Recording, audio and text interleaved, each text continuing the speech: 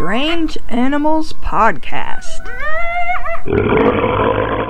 Welcome to Strange Animals Podcast.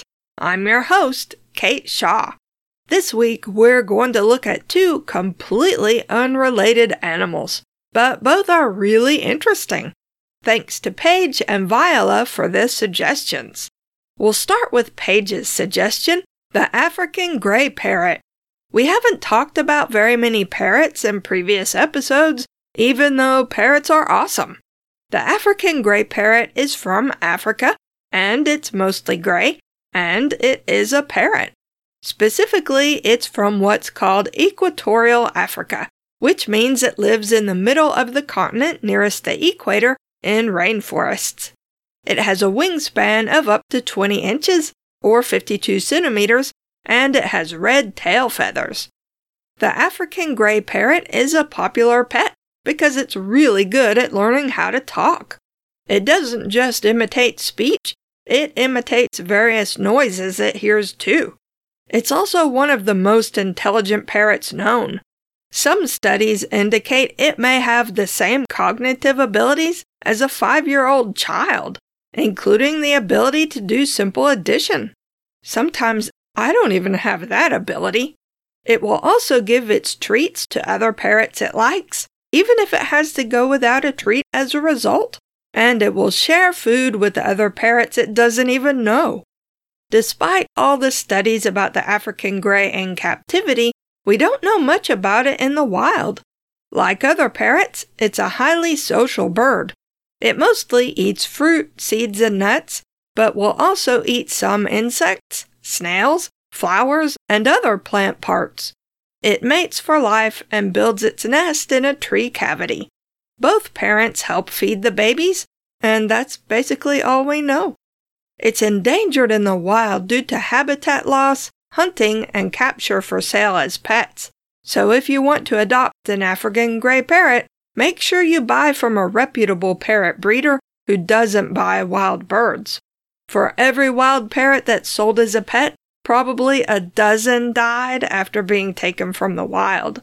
A good breeder will also only sell healthy birds and will make sure you understand how to properly take care of a parrot. Since the African gray can live to be up to 60 years old, ideally it will be your buddy for basically the rest of your life. But it will require a lot of interaction and care to stay happy and healthy. One African gray parrot named Alex was famous for his ability to speak. Animal psychologist Dr. Irene Pepperberg bought Alex at a pet shop in 1977 when he was about 1 year old, not just because she thought parrots were neat and wanted a pet parrot, but because she wanted to study language ability in parrots.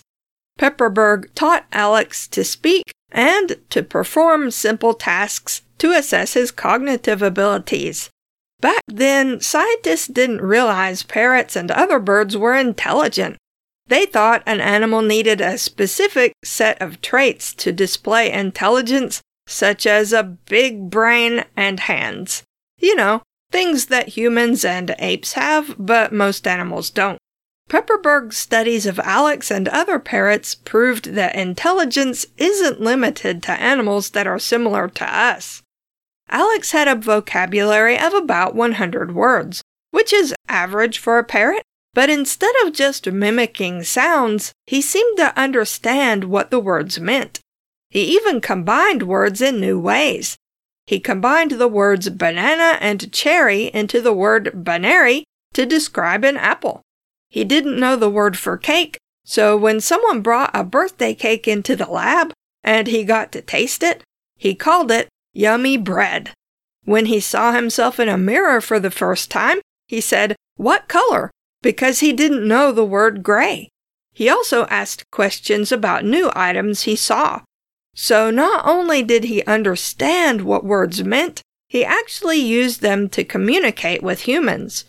As Pepperberg explains, Alex wasn't super intelligent or unusual for a parrot. He was just an ordinary parrot, but was trained properly so he could express in words the intelligence that an average parrot uses every day to find food and live in a social environment.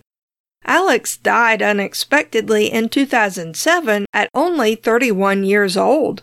I've put a link in the show notes to a really lovely Nova Science Now segment about Alex and Dr. Pepperberg, and some other videos of Alex and other parrots.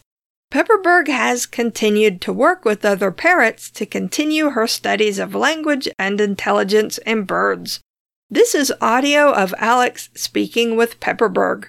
You'll notice that he sounds like a parrot version of her, which is natural since he learned to speak by mimicking her voice, meaning they have the same intonations and pronunciations. I want banana. Carrot. Good birdie. I want corn. Soft corn. Soft corn, good parrot. We've got rock corn, that's dried corn, and we've got soft corn too. Cold. It's cold, yes, it's cold. It's from the refrigerator. Go pick up corn. Well, no, I'm not going to pick up the corn you threw down. Next, Viola wants to learn about praying mantises. We had an episode about them not too long ago, episode 187, but there are more than 2,400 known species, so many that we could have hundreds of praying mantis episodes without running out of new ones to talk about. But I won't do that to you because then we'll all feel kind of crawly. Today, we'll start somewhere I bet you didn't expect. An ancient rock carving from central Iran. Not what you think of usually when you think of praying mantises, but just wait and see. The carving was discovered while archaeologists were surveying the region in 2017 and 2018. I'll put a picture of it in the show notes, but when you first look at it, you might think it was a drawing of a plant or just a decoration. I'll try to describe it. There's a central line that goes up and down like a stick, with 3 lines crossing the central line and a rounded triangle near the top. The 3 lines have decorations on each end, too. The bottom line curls downward at the ends, the middle line ends in a little circle at each end, and the top line curves up and then down again at the ends. It's 5.5 inches tall, or 14 centimeters, and a little over 4 inches across at the widest, or 11 centimeters. Archaeologists have estimated its age as somewhere between 4,000 years old and 40,000 years old. Hopefully they'll be able to narrow this age range down further in the future. The team that found the carving, which is properly called a petroglyph, was actually looking specifically for petroglyphs that represented invertebrates. So instead of thinking, oh, that's just a tree, or I don't know what that is, therefore it must just be a random doodle, the archaeologists thought, bingo, we have a 6-legged figure with a triangular head and front legs that form hooks. It looks a lot like some kind of praying mantis. Sorry, any archaeologists listening, I know you would never think, I don't know what that is, therefore it's just a random doodle. But I thought that was funny. But while archaeologists might know a lot about petroglyphs, they're not experts about insects, so the archaeologists asked some entomologists for help. They wanted to know what kind of praying mantis the carving might depict. The entomologists thought it looked most like a mantis in the genus Empusa, and several species of Empusa live in or near the area, although they're more common in Africa. So let's talk about a few Empusa species first. The conehead mantis is in the genus Empusa and is native to parts of northern Africa and southern Europe. Like most mantises, females are larger than males, and a big female conehead mantis can grow up to 4 inches long or 10 centimeters. The body is thin and stick-like, with long, thin legs, and individuals may be green, brown, or pink to blend in among the shrubs and other low-growing plants where it lives. It eats insects, especially flies. So far, this is all pretty normal for a praying mantis, but the conehead mantis has a projection at the back of the head that sticks almost straight up. It's called a crown extension, and it helps camouflage it among sticks and twigs.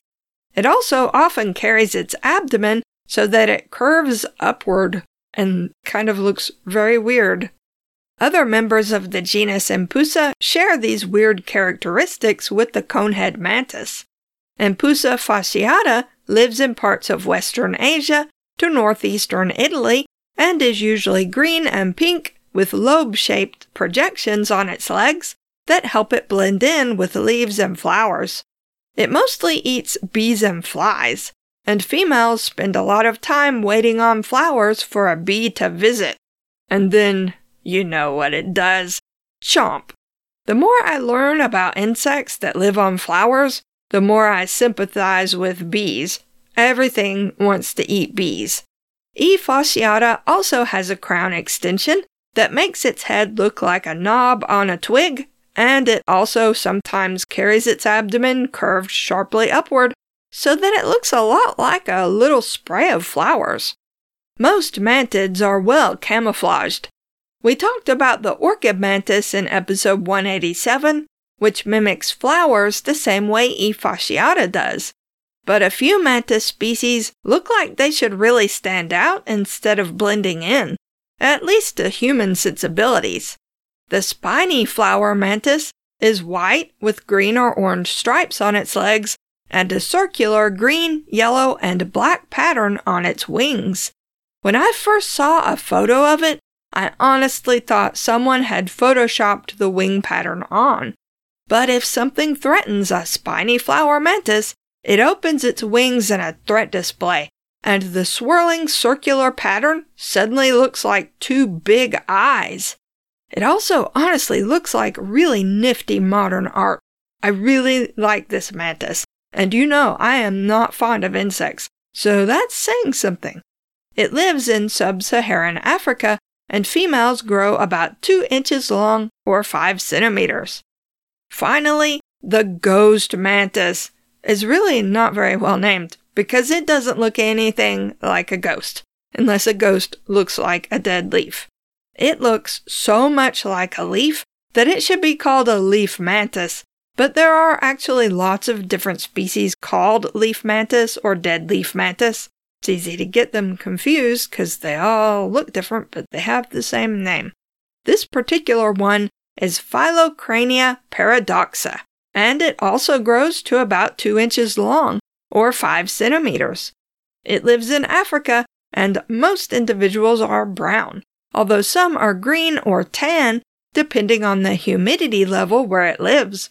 It looks exactly like a dead leaf that's sort of curled up, except that this leaf has legs and eats moths and flies. It even has a crown extension that looks like the stem of a leaf. Unlike most mantis species, it's actually pretty timid and less aggressive toward members of its own species. In other words, ghost mantises are less likely to eat each other than most mantis species are. People keep all these mantises as pets, which I personally think is weird, but that's fine. They're easier to take care of than parrots are, although you'll never manage to teach a praying mantis to talk. You can find Strange Animals Podcast at strangeanimalspodcast.blueberry.net. That's blueberry without any E's. If you have questions, comments, or suggestions for future episodes, email us at strangeanimalspodcast@gmail.com. If you like the podcast and want to help us out, leave us a rating and review on Apple Podcasts, or just tell a friend. We also have a Patreon at patreon.com/strangeanimalspodcast if you'd like to support us that way. Thanks for listening. How many? 2. That's right. You're a good You go boy. back. No, You wanna go sweetie. back? No, you can't go back yet. You got. You want some water? All right. Do you want some water, or are you just asking to interrupt? Archaeologists have estimated its age as somewhere between 4,000 years old and 40,000 years old. Hopefully they'll be able to narrow this age range down further in the future because that's a big difference, 4,000 and 40,000. It's the difference between people who were building pyramids in Egypt and people who were hanging out with Neanderthals. big difference. In human history, anyway. Not so big of a difference for a dinosaur, for instance. I'm way off topic.